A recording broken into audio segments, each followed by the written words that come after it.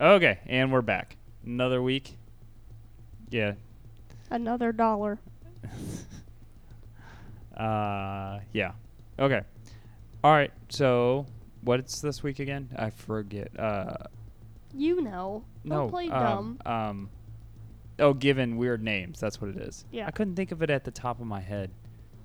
Off the top of your head? Isn't that what I said? No. Or did I not? On the top. Okay. Maybe I did say on. I don't know. Okay. Off the top of my head. Whatever. Okay. You can go. Okay, me go first. Yeah, I'm drawing my nails. Okay. I just painted them. So I'm doing it on the Barbie and Ken killers. Yes! Dare I say it? A crime couple. No. Oh. Dare you not. Oh, okay. I argue. This is a messed up story. Okay. And Yeah. I love it. Yeah, I mean, sounds like, well, when I told you I was doing it on these people, so if you know more, you can add in whatever. You know? Yeah. If you know something. 'Kay. So it is on Carla Leanne Homolka? Homolka, yeah. And Paul Bernardo. Raped and murdered at least 3 minors. There is more. They were briefly told. So, but I'm just touching on the major ones.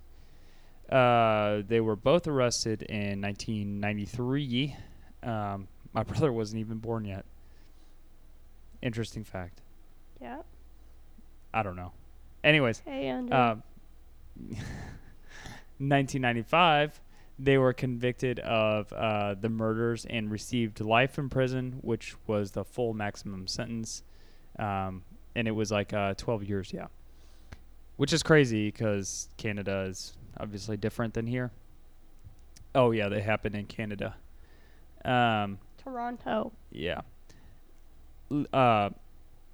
So the Leanne, she claimed that her Bernardo abused her, and she was forced into being an accomplice to the murders. And then, so like I said, so as a result, she was sentenced to 12 years in exchange for a guilty plea to the charge of manslaughter.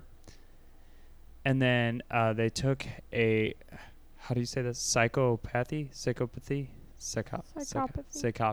Yeah, there you go. Checklist, which I don't know what this includes, but do you know? Yes, I do know.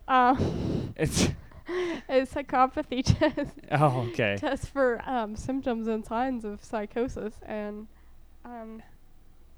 psychopathy. Oh, okay. Well, Leanne scored a 5 out of 40, and then Paul scored a 35 out of 40. Let's just fill our listeners, and we're laughing because the recording cut out, so we had to For go some back. reason, yeah. And before, I was like, I have no idea what you're talking about. I don't know what that is. And then we talked about it, and so I didn't. Okay. Yeah. Anyways, the videotapes appeared. So there was evidence in the videotape. There was videotapes that appeared after the plea bargain, and showed that she was actually. You are jumping. There was a plea bargain. Where'd the videotapes come from? What's that? Where'd they come from? That I don't know of. Where did they come from? It didn't say. They were evidence. They were found. Yeah, that's what.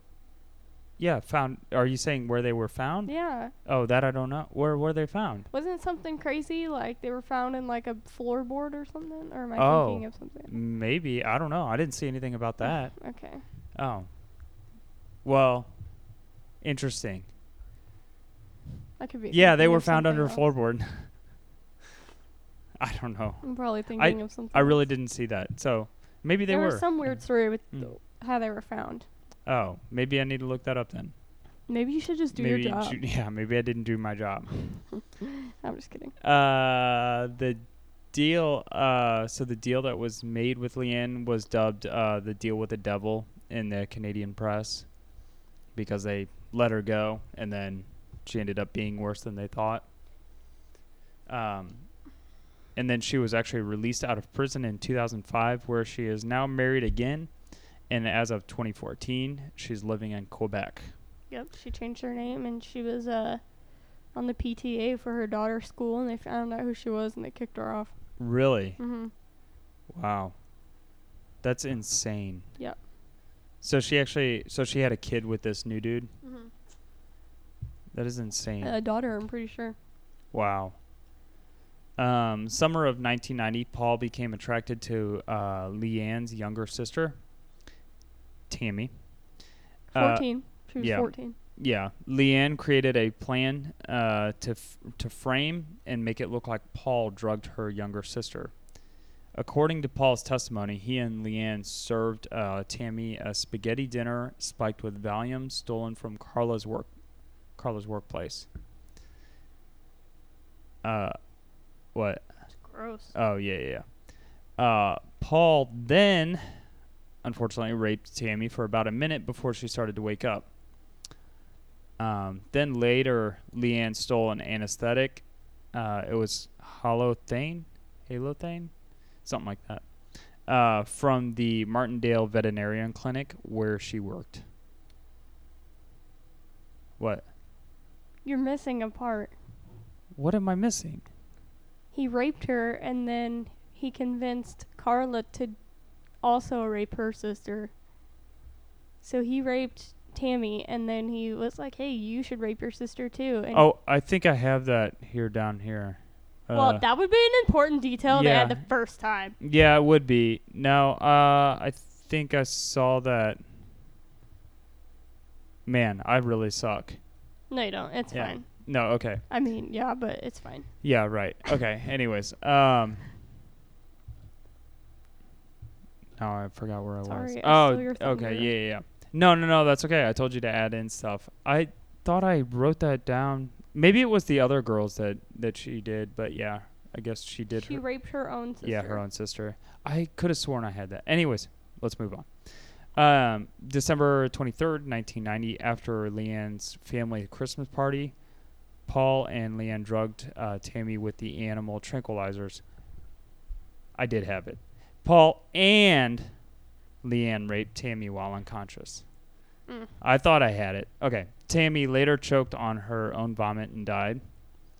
And then before calling 911, Paul and Leanne redressed Tammy, hid the evidence, and moved her into a bedroom with a chemical burn on her face. Probably from the throw-up, I assume. Oh. A few hours later, Tammy was pronounced dead at the hospital, and her death was ruled an accident, which they would later find out that it wasn't. Yeah. So the next person is Leslie Mahaffey. I think that's how you say her last name. Oh. Okay. That was on June 15th. I have written down 2991. So that would definitely be 1991. Paul had been driving around in Burlington, which is halfway between Toronto and St. Catherine. He was driving around to steal license plates. What? Yeah, I don't know. That don't make no sense. Maybe he had an expired plate and didn't want to renew it. I can feel his pain because I just had to do that the other day. And the DMV sucks. I don't know how it's up there in Canada. How it is up there in Canada, though. Probably just as miserable. Yeah. Leslie had missed her curfew at home and was locked out of her house. Apparently, she was attending a friend's wake, and that's why she was. Yeah, I remember this. She missed her curfew, and her mom locked her out of the house. Yeah. Because she missed curfew. Yeah. Like, how awful would you feel as a parent? I bet her mom feels like shit because if this didn't happen, she probably would have never died. Yeah. Paul approached Leslie saying that he wanted to break into a neighbor's house. And apparently Leslie was actually unfazed, is what they said, that he had said this. And Leslie asked Paul if he had any cigarettes. Then when Paul got her close to the car, he forced her in, then blindfolded her and drove her to Dalhousie. I think it's something like that. I don't know. I don't know. They look Canadian to you? No. After he had her in the car, he told Leslie, "We have a victim." That's weird. He told... Oh, no, well, he told Leanne, not Leslie. Oh, my God. Yeah. He told I'm all- Barbie. What? He told Barbie. Yeah, he told Barbie. Where, on the phone? Or I don't was know. she in the That's back what he seat? No, that's what he said. He said he told her. So I don't know if he drove home and told her that or he just spoke it into existence? yeah, And- no. Because I don't know, they don't have cell phones. That's what it said. He told her. What But is this? 90 what? 91. 3? Well, this is what I had written down as 2091. Oh, 91. So, yeah. 2091. So, yeah. So no, it was 1991. So Yeah, phones were not a thing. Yeah. He maybe had, like, the big car phones if you were rich, but yeah. maybe he did. Oh. Yeah, I don't know. Anyways, so Paul and Leanne videotaped themselves sexually assaulting Leslie while they listened to Bob Marley and David Bowie. Well, that just... It's a little oxymoronic. Yeah. Well, yeah, that is. In the videotape, Paul is telling Leslie, "You're doing a good job, babe. Leslie, a damn good job." Ew. Or, no, Leanne. Why did I put Leslie? I wrote down Leslie. Leanne Yeah. is the killer. Leanne. It's Leanne. Leslie is the victim. What a sick fuck. Yeah, You're doing a good job raping and murdering this Yeah. teenage girl. I know. It's disgusting. The Crown prosecutor description of the scene says that he was sodomizing her while her hands were bound with twine. I imagine she, Leanne,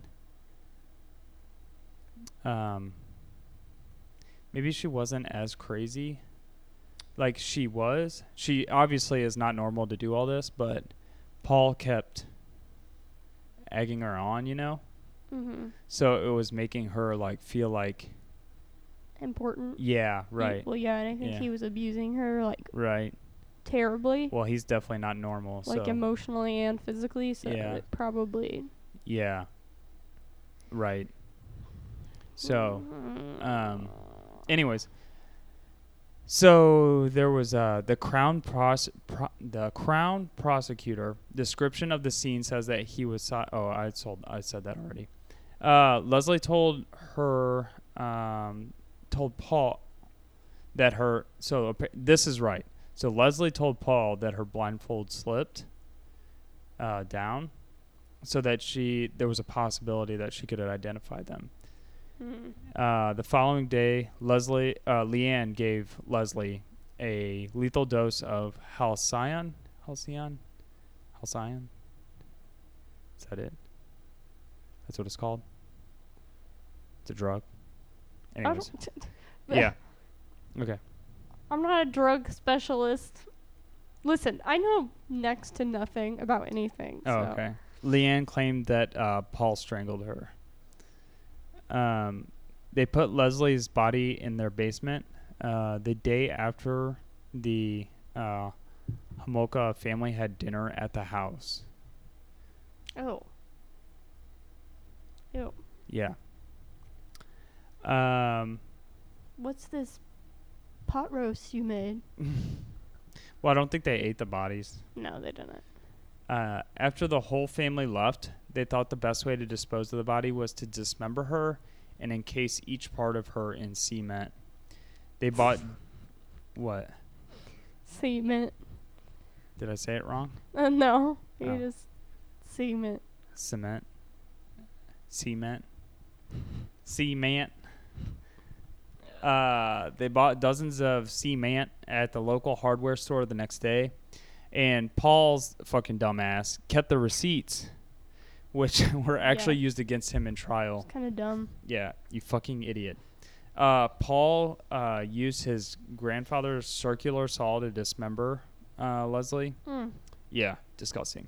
Is it, And- wait, are those the ones that go down? You pull down? Or the Circular saw? I think so. or are they like the handheld ones? No, no, those are, I forget. Let's see. I should know this, but I don't. They're in the shape of It's a circle. it's like the hand ones. Yeah. Yeah, you like hold them and then Right. like yeah. Ew. Yeah. Icky. Yeah.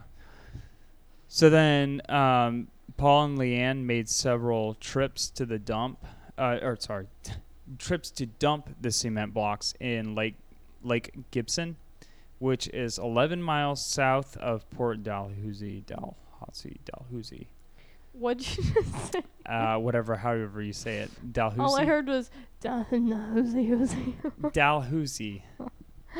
Because I don't know how to say it, so I just tail off.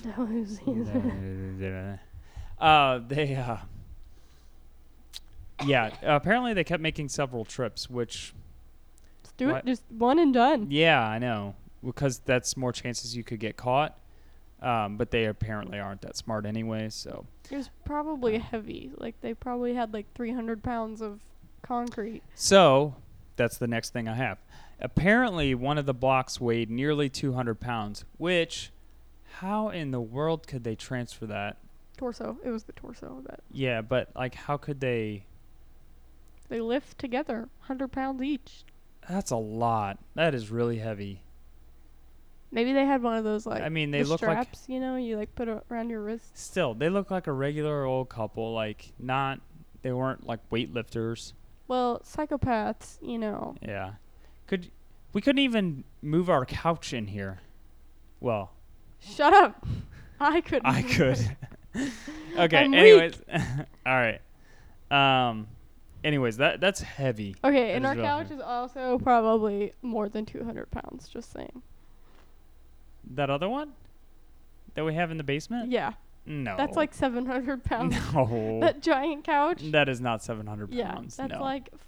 300 pounds. No. Yeah. It's huge. It's just But it's a sectional. We had it apart. Yeah, well, that's 150 pounds. Yeah, that's my point. That's not Okay, 200 well, pounds. they had one of those Okay. wrist strap things, so it was easier for them. Okay. Anyways, according to Paul's lawyer, Paul actually had every intention to release the girl afterwards, but since her blindfold fell off, they were concerned that they could have been identified. So they Sorry, intention doesn't matter. Yeah, right. When you murdered someone. It's not going to save you now. Paul claimed that Leanne planned to kill Leslie by injecting her with an air bubble into her bloodstream. God. Yeah, that's horrible too.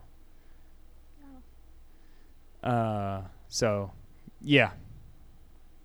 That's disgusting. So anyways, we'll move on to the next one.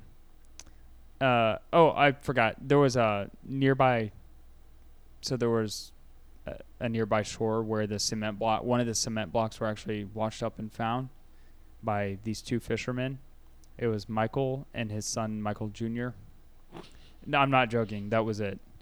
Michael and Michael Jr. Michael, I don't know how to say his last name, so I skipped it, but it's Duchette. Anyways, and they broke it apart and they identified her by her dental records. And found it was her. Yeah, that poor girl's parents. Anyways, all right, moving on to the next one is Kristen French. During after school hours of April 6th, 1992, Paul and Leanne drove through St. Catharines they were looking for a victim. So it's definitely becoming more of a thing now, not... They were hunting. Yeah, this isn't just like a, hey, I got somebody now, let's go do this. This is turning into something more, As they passed Holy Cross Secondary School, which was a Catholic high school in the city's north end, they spotted Kristen. They got out of her car and acted like they needed assistance with a map, and hey, how do you get here? And then they showed her a knife shortly after, and then they forced her into the front seat of the car. And then Kristen, if she wouldn't comply, apparently Leanne would, control her with holding her hair from the back seat, so she would pull her hair if she wasn't listening to them or Yeah. doing whatever. And this is a lot of people saw this, right? Yeah. So Yeah. I was getting to sorry. that. Sorry. Her parents immediately knew something was wrong because she took the same route every day and she would get home almost on the dot 15 minutes every day. So they knew something was wrong. So they called police immediately. This is what I don't get. Many witnesses saw the abduction from different locations, and why didn't those people call the police immediately? Bystander effect. That's it's still. If I saw that on I do not care. If I saw somebody getting abducted like that, like Yeah, but maybe like you would think, oh, maybe that's her family. Maybe those are her parents, or maybe that's like her sister. Maybe she's being a brat. Maybe. but like being forced into a car with a knife, Yeah. that's Or people think, oh, someone else is gonna call the police. It's fine. I don't have to. still. Or people say it's none of my business. Staying out of it. Yeah, I guess that's true because I told you about whenever I was going down this road and this woman like jumped out of her car and started beating the shit out of this dude on the side of the road. What? I thought I told you this. No. So I will not disclose like what the customer was that I had to go to, but it was in South St. Louis, South City, St. Louis. So it's not the best area. And I'm driving down the road, and it's like a neighborhood kind of road, like it's smaller, and I see this woman just like she goes around me, like speeds up, goes around me like Mach 10, and then she just like stops in the side of the road, and then she like it is not parked like with the curb or anything. She's like all cockeyed and like I was like, what the fuck? And then she just swings her door open, doesn't even care that I'm behind her, just swings her door open, and then starts running out of her car, doesn't even care that I'm coming. I like had to immediately stop. So then I see her run across the street, and there's a dude holding a little girl, like their, I guess it's their kid, and she just starts wailing on the dude, like punching him in the face and yelling at him. And then he ended up having like put the little girl down, and then she grabs the girl and then runs back into their car. I was like, what the Or maybe fuck? she was a serial killer abducting the little kid and you just thought. Maybe. Probably not. Yeah. They were probably a couple, but it was. Why'd she have to speed up and get around you? She wanted to hurry up and get over there. I have no idea. That's weird. Yeah.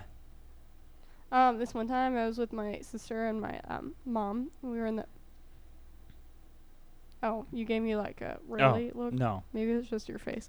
We were in the car. I forget what we were doing. We were in my hometown though, and we were just driving, minding our own business, and this car, like this big SUV, is parked outside of this like abandoned building, and we're like, oh, that's weird, and we're watching it, and this guy gets out, and he opens the passenger door, and he grabs this woman by the neck and like lifts her out of the SUV by her neck. What the heck? Like her feet are off the ground, and he's holding her by her throat, and he just throws her like onto the ground, and then like gets her stuff out of the car and throws it at her, and gets in his car and drives off.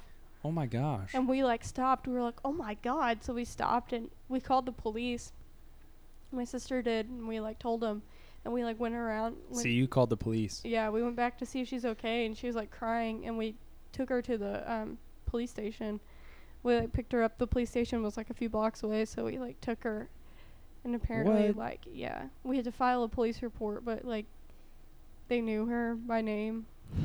Oh. The police did, so This isn't the I first think time she might she's have been in been there. some type of sex worker or something. Gotcha. But still, like, to see a man just pick a woman up by the throat and like throw her to the ground. Well, yeah. That's insane. Yeah. So you never know how you're gonna react in situations. Yeah. Yep. That's true. But anyways. And then Kristen's shoe was apparently actually found in one of the parking lots nearby. This was over Easter weekend that year, and Paul and Kristen videotaped themselves torturing, raping and sodomizing Kristen, forcing large amounts of alcohol and submit to Paul. Yeah. Then also the Crown prosecutor Ray Houlihan said that Houlihan. said that Paul always intended to kill Kristen this time because he never blindfolded her.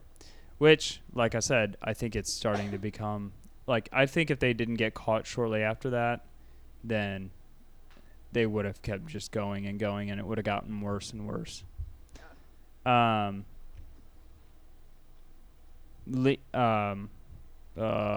yeah, Leanne claimed that Paul beat Kristen with a rubber mallet and strangled her for 7 minutes. She also claimed that Paul beat her with a rubber mallet because she tried to escape. Kristen was strangled with a noose around her neck, which was secured to a hope chest. I don't know. Why are you making that face? That's morbid. Oh, yeah, it is. And then Kristen's nude body was found on April 30th, 1992. Whose hope chest was it? I assume it was in their house. It was in their basement. In a ditch in Burlington, about 45 minutes from St. Catherine's and a short distance from the cemetery where Leslie was buried. She had been washed and her hair was cut off. Apparently as a trophy. However, Leanne later claimed that it was cut off to impede identification, which I don't think... Unless you shave it bald. Yeah. Shiny, waxy bald. I don't think that's really going to do anything. I don't even think that would still do anything. Because you could still... Her parents would still know what the face looks like. Yeah. You know?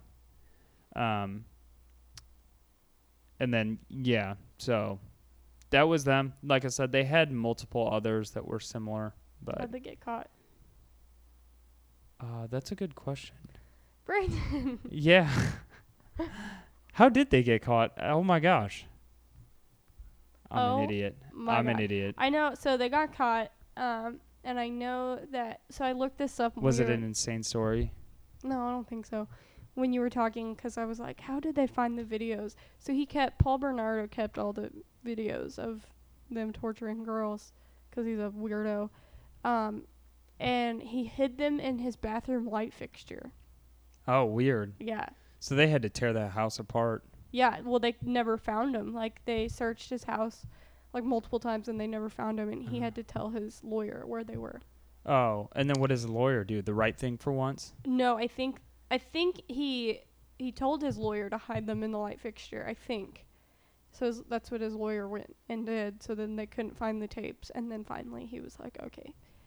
Like, I think the lawyer was like, we need to, we're not winning this. So he, like, gave up the tapes, I think, if I'm remembering that correctly. That's shitty that the lawyer did that. Yeah. But I think his conscience eventually got to him, I assume.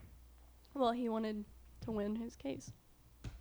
How would the lawyer wouldn't win his case if he gave up the videotapes, though? No, that's why he hid him. At the first place. Ah. Yeah.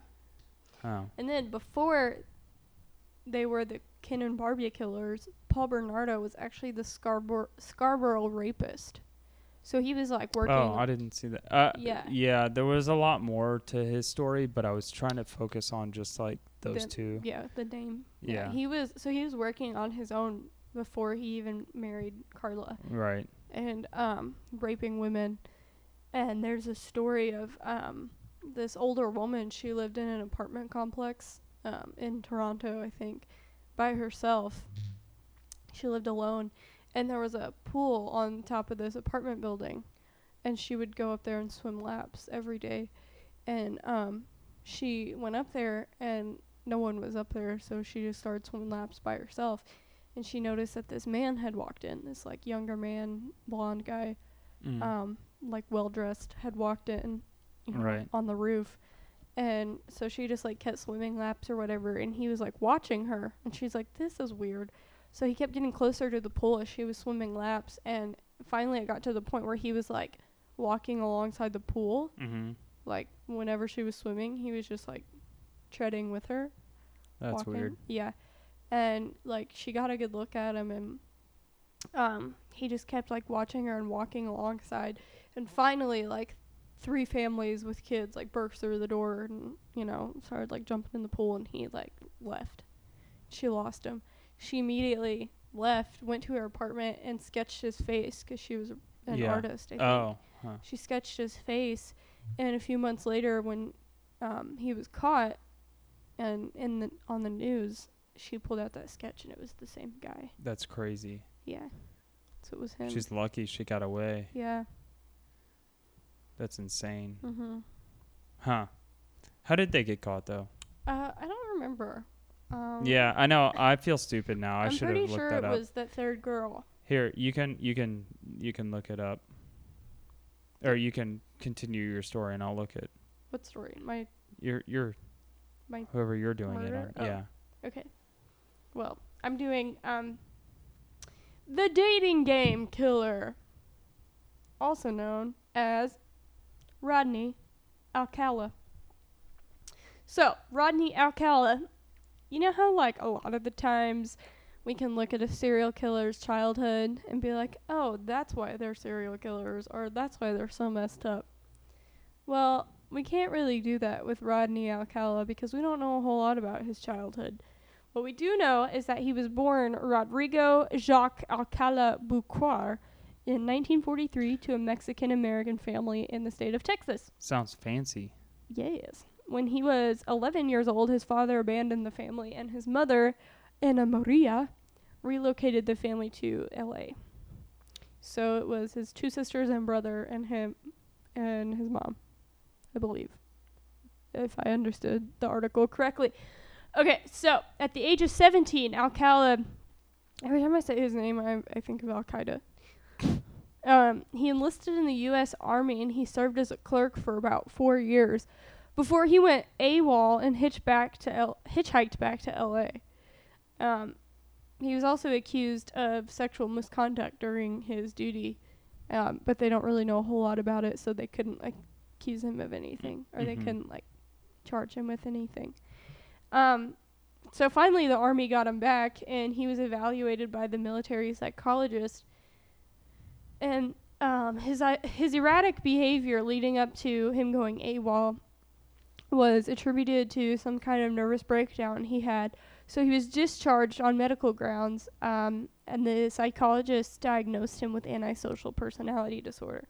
So if you know anything about antisocial personality disorder, it's that basically the beginning work of a psychopath. So you don't have any remorse or empathy for others.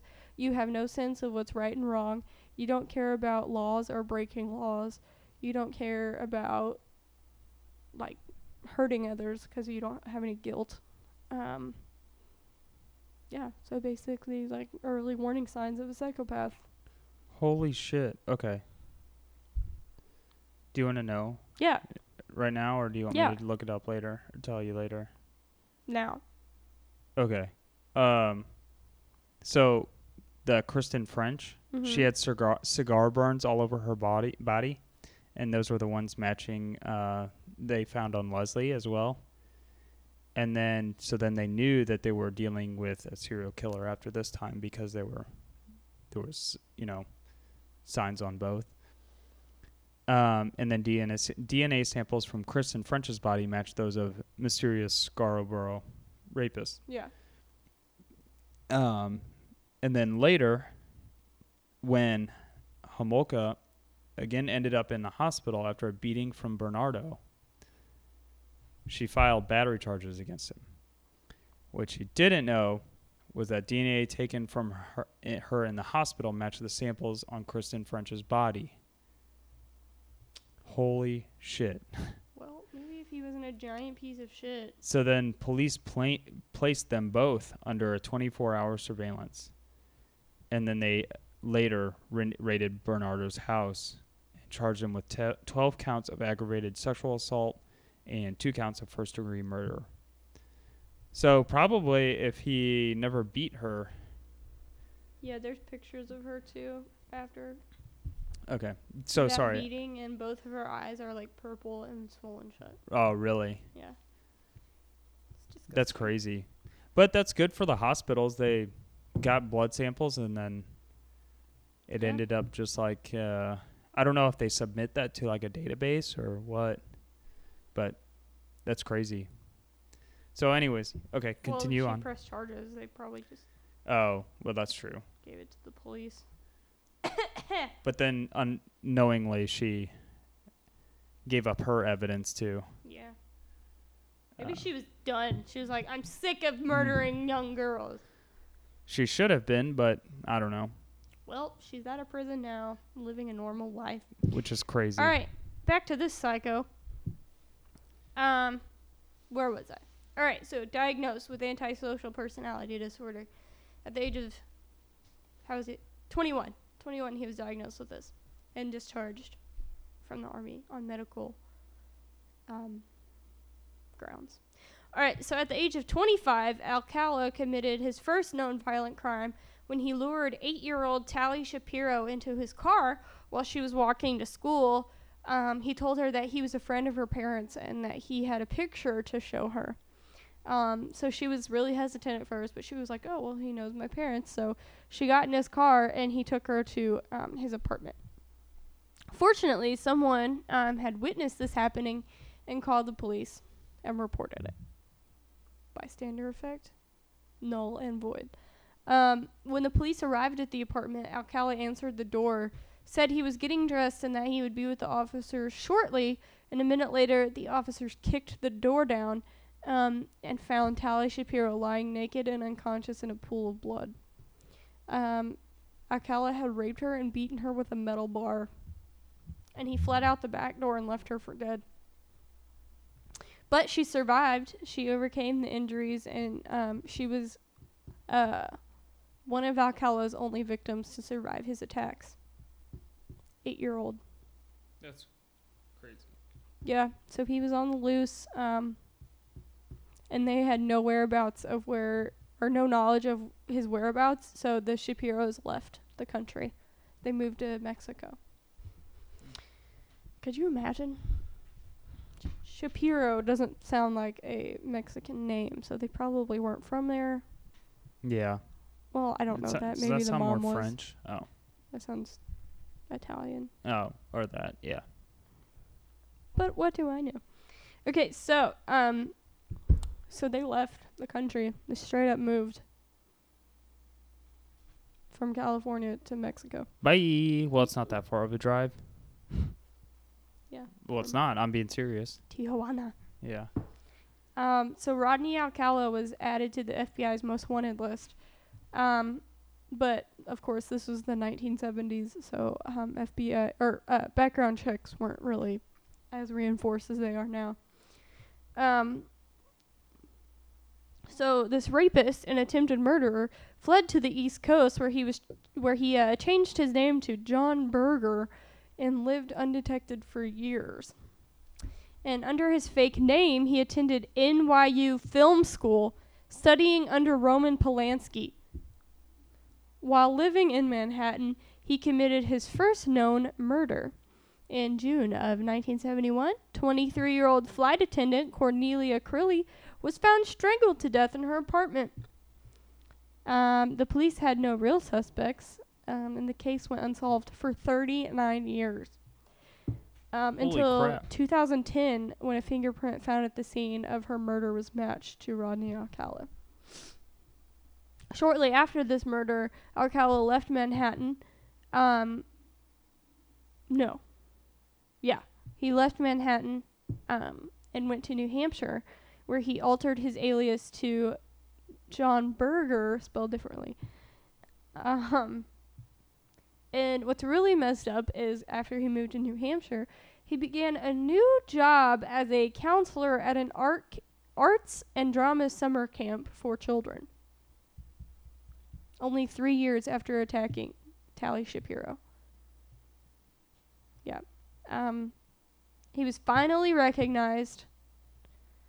2 of his young female students at this camp saw his picture on the FBI Most Wanted poster at the local post office and alerted authorities. So he was arrested and extradited to California.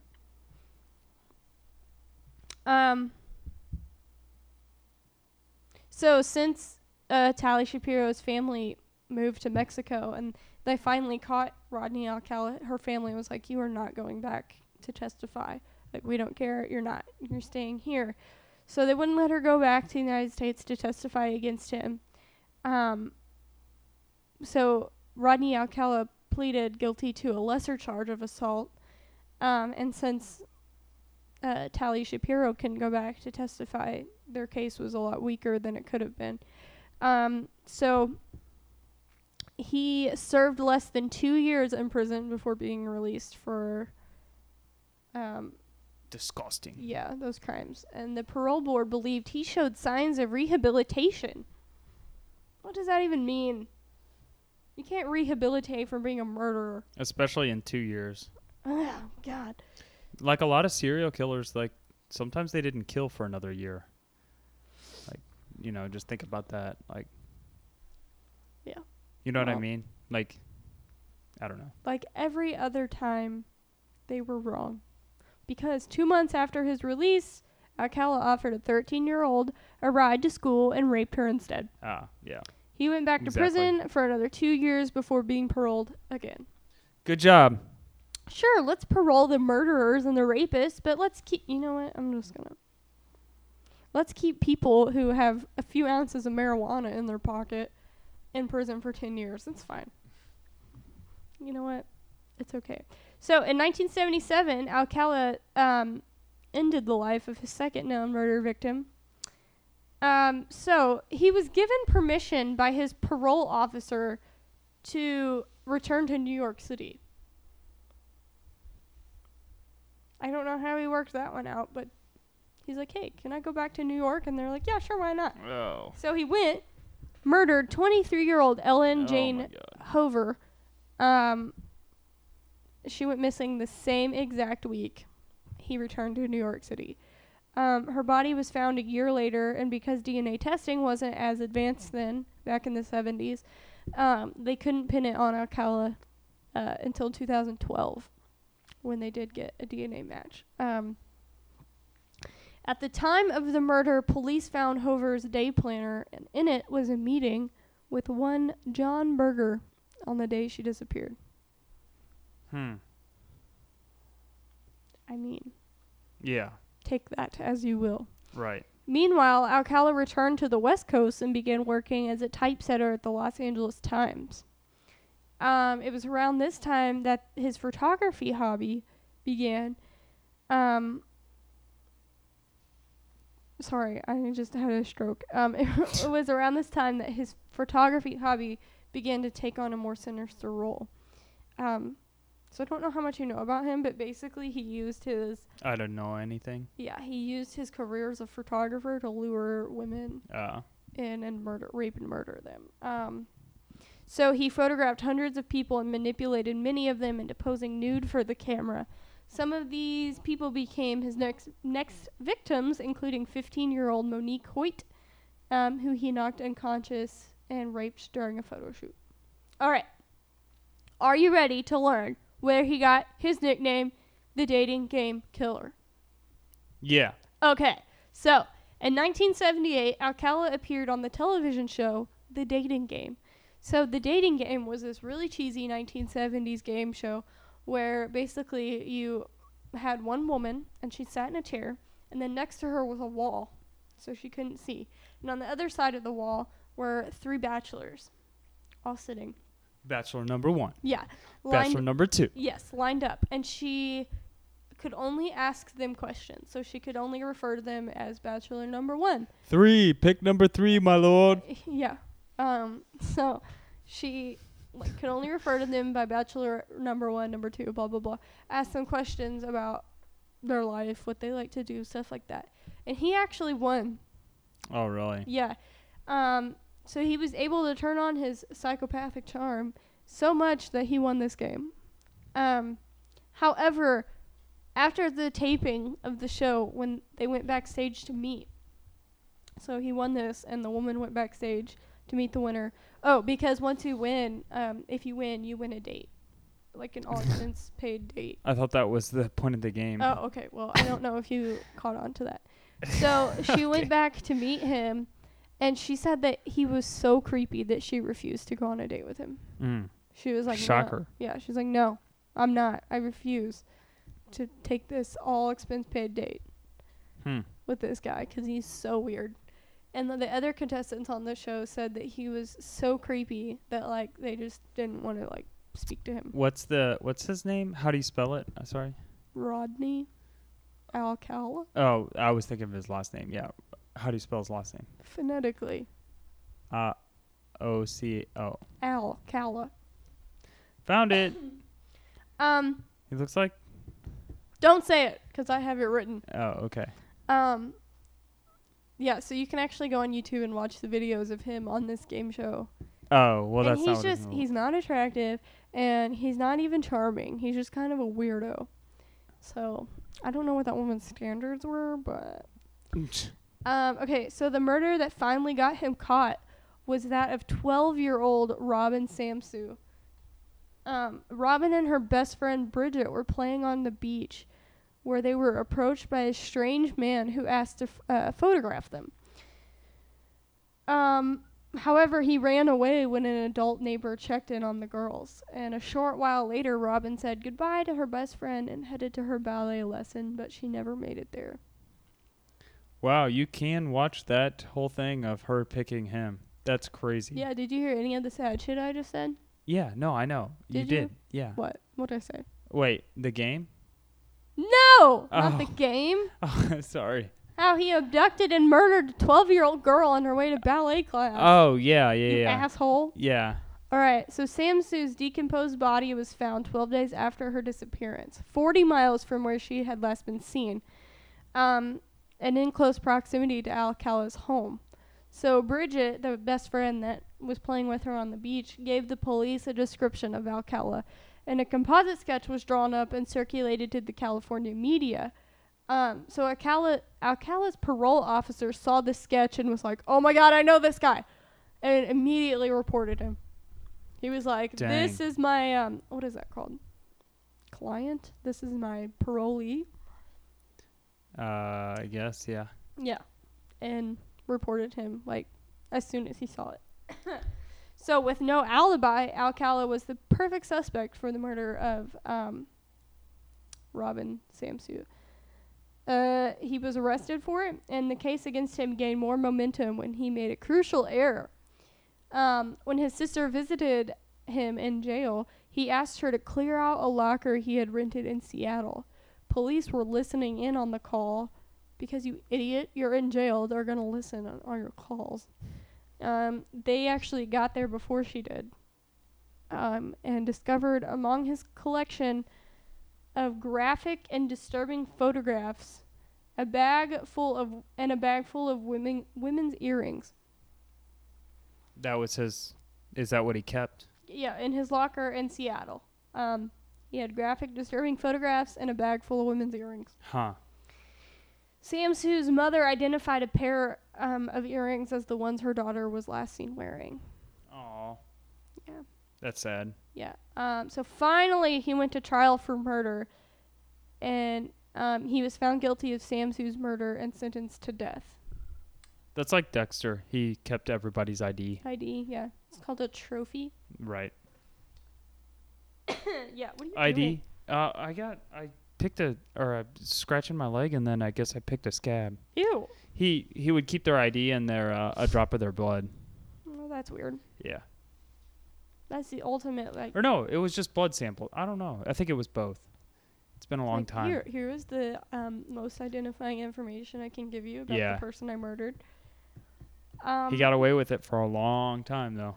That's a show. Okay, so in 1980, Alcala was tried, convicted, and sentenced to death for Samsu's murder. But his conviction was overturned by the California Supreme Court because the Orange County Superior Court trial judge allowed the jury to hear about the Tally Shapiro case and Alcala's other rape and kidnapping convictions. So they thought that swayed the trial, which it should. Mm-hmm. You psychopaths, if he is convicted of raping and murdering a little girl, this should only be evidence to build your case against that he's already raped and murdered. Okay. We're just going to keep it moving. Preach it. Yeah. And in 1986, he was convicted for a second time and again sentenced to death. But a Ninth Circuit Court of Appeals panel overthrew his conviction once again, in part because a witness was not allowed to support Alcala's contention that the park ranger who found Samsu's body had been hypnotized by police investigators. Whatever that means. So they had to overthrow his conviction because they believed that the park ranger who found the little girl's body had been hypnotized by police investigators. That's insane. Yeah. Okay, so now we're on his third trial for the same murder. He's in his 60s. He looks just like Weird Al Yankovic. Yeah. Is that what you were going to say? Well, no, but yeah. He looks just like Weird Al Yankovic. Yeah, he does. With glasses. Yeah. Like, it's creepy. His how hair, much, yeah. While preparing their third prosecution in 2003, Orange County investigators learned that Alcala's DNA matched semen left at the rape murder scenes of 2 women in Los Angeles. Yeah. Another pair of earrings found in Alcala's storage locker matched the DNA of one of the 2 victims. So they know for sure that one of those victims was his. Additional evidence, including another cold case DNA match found in 2004, led to Alcala's indictment for the murders of 4 additional women. Jill Barcombe, 18, killed in 1977 and originally thought to have been a victim of the Hillside Strangler. Georgia Wixted, 27 years old, bludgeoned in her Malibu apartment in 1977. Charlotte Lamb, 31, raped and strangled in El Segundo, in 1978. And Jill Parenteau, 21, killed in her Burbank apartment in 1979. So he was just on it, going at it, and Yeah. he was using his photography. Like, oh, you're so beautiful. Let me take pictures of you. You could model. Let me start off your modeling career. Let's meet. Yeah, that's disgusting. Take pictures, murder them. Okay, so in 2003, prosecutors entered a motion to join the Samsu charges with those of the 4 newly discovered victims, which is what I was saying. They should all combine these charges all in one trial so that they could see what a big POS he was and just convict him on all of it. But Alcala contested the motion. In 2006, the California Supreme Court ruled in the prosecution's favor. And Whoa, what happened there? And in 2009, Alcala stood trial once again. He's a professional trial stander at this point. At the third trial, Alcala acted as his own attorney, and he took the stand and questioned himself for 5 hours, using a deeper voice to ask himself questions. So there was the YouTube, or whenever I was searching it, the top search, you just search his name and it says interrogating himself. It's like, what the fuck? So for 5 hours, he would be like, where were you on September 10th, 1977? Well, I was That's so weird. For 5 hours he did this. He is not right. Yeah, 5 hours.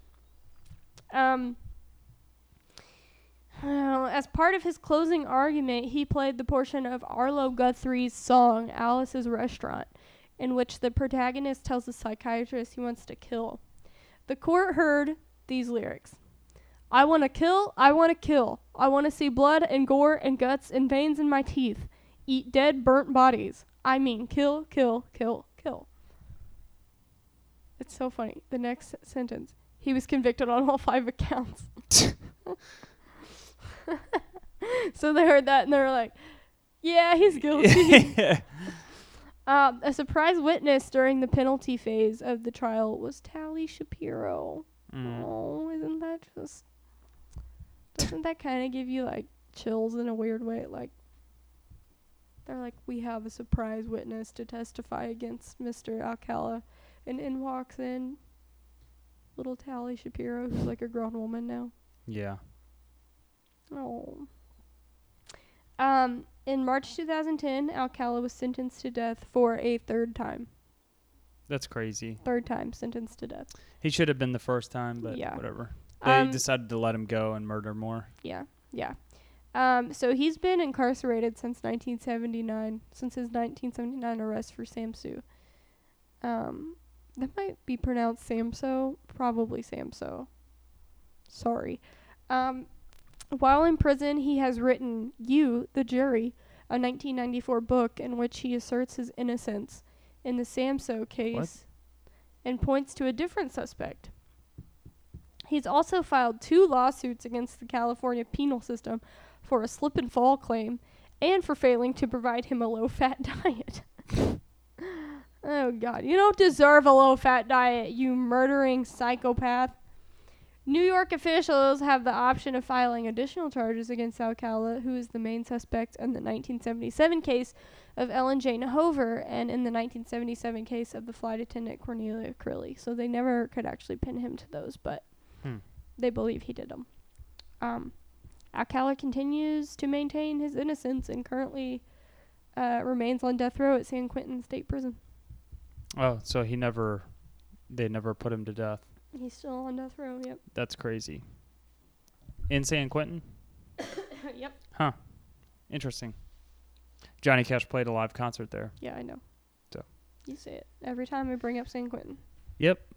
That and Folsom Prison. Anyways. All right. Okay. Well, when you're done deep-throating that microphone, what would you like to do next? I wonder if it picked up my jaw popping. I think it did. I could hear it. Can you wait? Yeah. Okay. All right. That's my jaw popping. Okay. I think I have TMJ. We're getting off topic here. All right. Off topic? You don't even know how your murderer was convicted of a crime. I want to hear about off topic. What do you want to do next week? I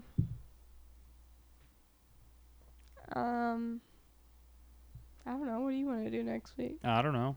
Help! You're the one who always decides. Well, I did have one idea. Okay, what's that? Okay, so let me explain this because it's going to sound bad at first. Murders involving animals. No! I don't mean they kill animals. I mean an animal somewhere along the story is involved. That might make me sad, though. Like, so when I thought of this idea, I thought of the one case where these people were, like, at the park or whatever, and their dog just, like, is running around and then walks up to them with, like, a severed arm in its mouth. Oh, and that leads to, like, the that. finding of a dead body. But that's going to be hard to find. Yeah, it'd be hard because it'd be like, this serial killer murdered cats all of his childhood. Yeah. Right. What else? Are there any prisons around here? Here? Yeah. There's prisons everywhere. No, I mean like maximum security. What Menard. That's close enough. Let's do killers who ended up in Menard prison. What's that? Where's that? It's in Chester, Illinois, but it's like high profile. Didn't you say that and then we looked it up and then it ended up not being? What? I thought No, that was Marion Penitentiary. Oh, okay. No, I'm pretty sure John Wayne Gacy ended up in Menard. Oh, really? Yeah. Okay. Well, we'll look. If it sucks, John then we'll Wayne just Gacy change was it. in Chicago, right? He was from Chicago. But that's when he committed the murders. They were in Chicago, right? Mm-hmm. That's what I was wondering. Mm-hmm. Okay. All right. Well. And if we don't like it or we can't find anything good, then we'll just do what we want because this is our podcast. Yep. And we provide to all 10 of you. Yeah. So deal with it. All right. Okay. Bye.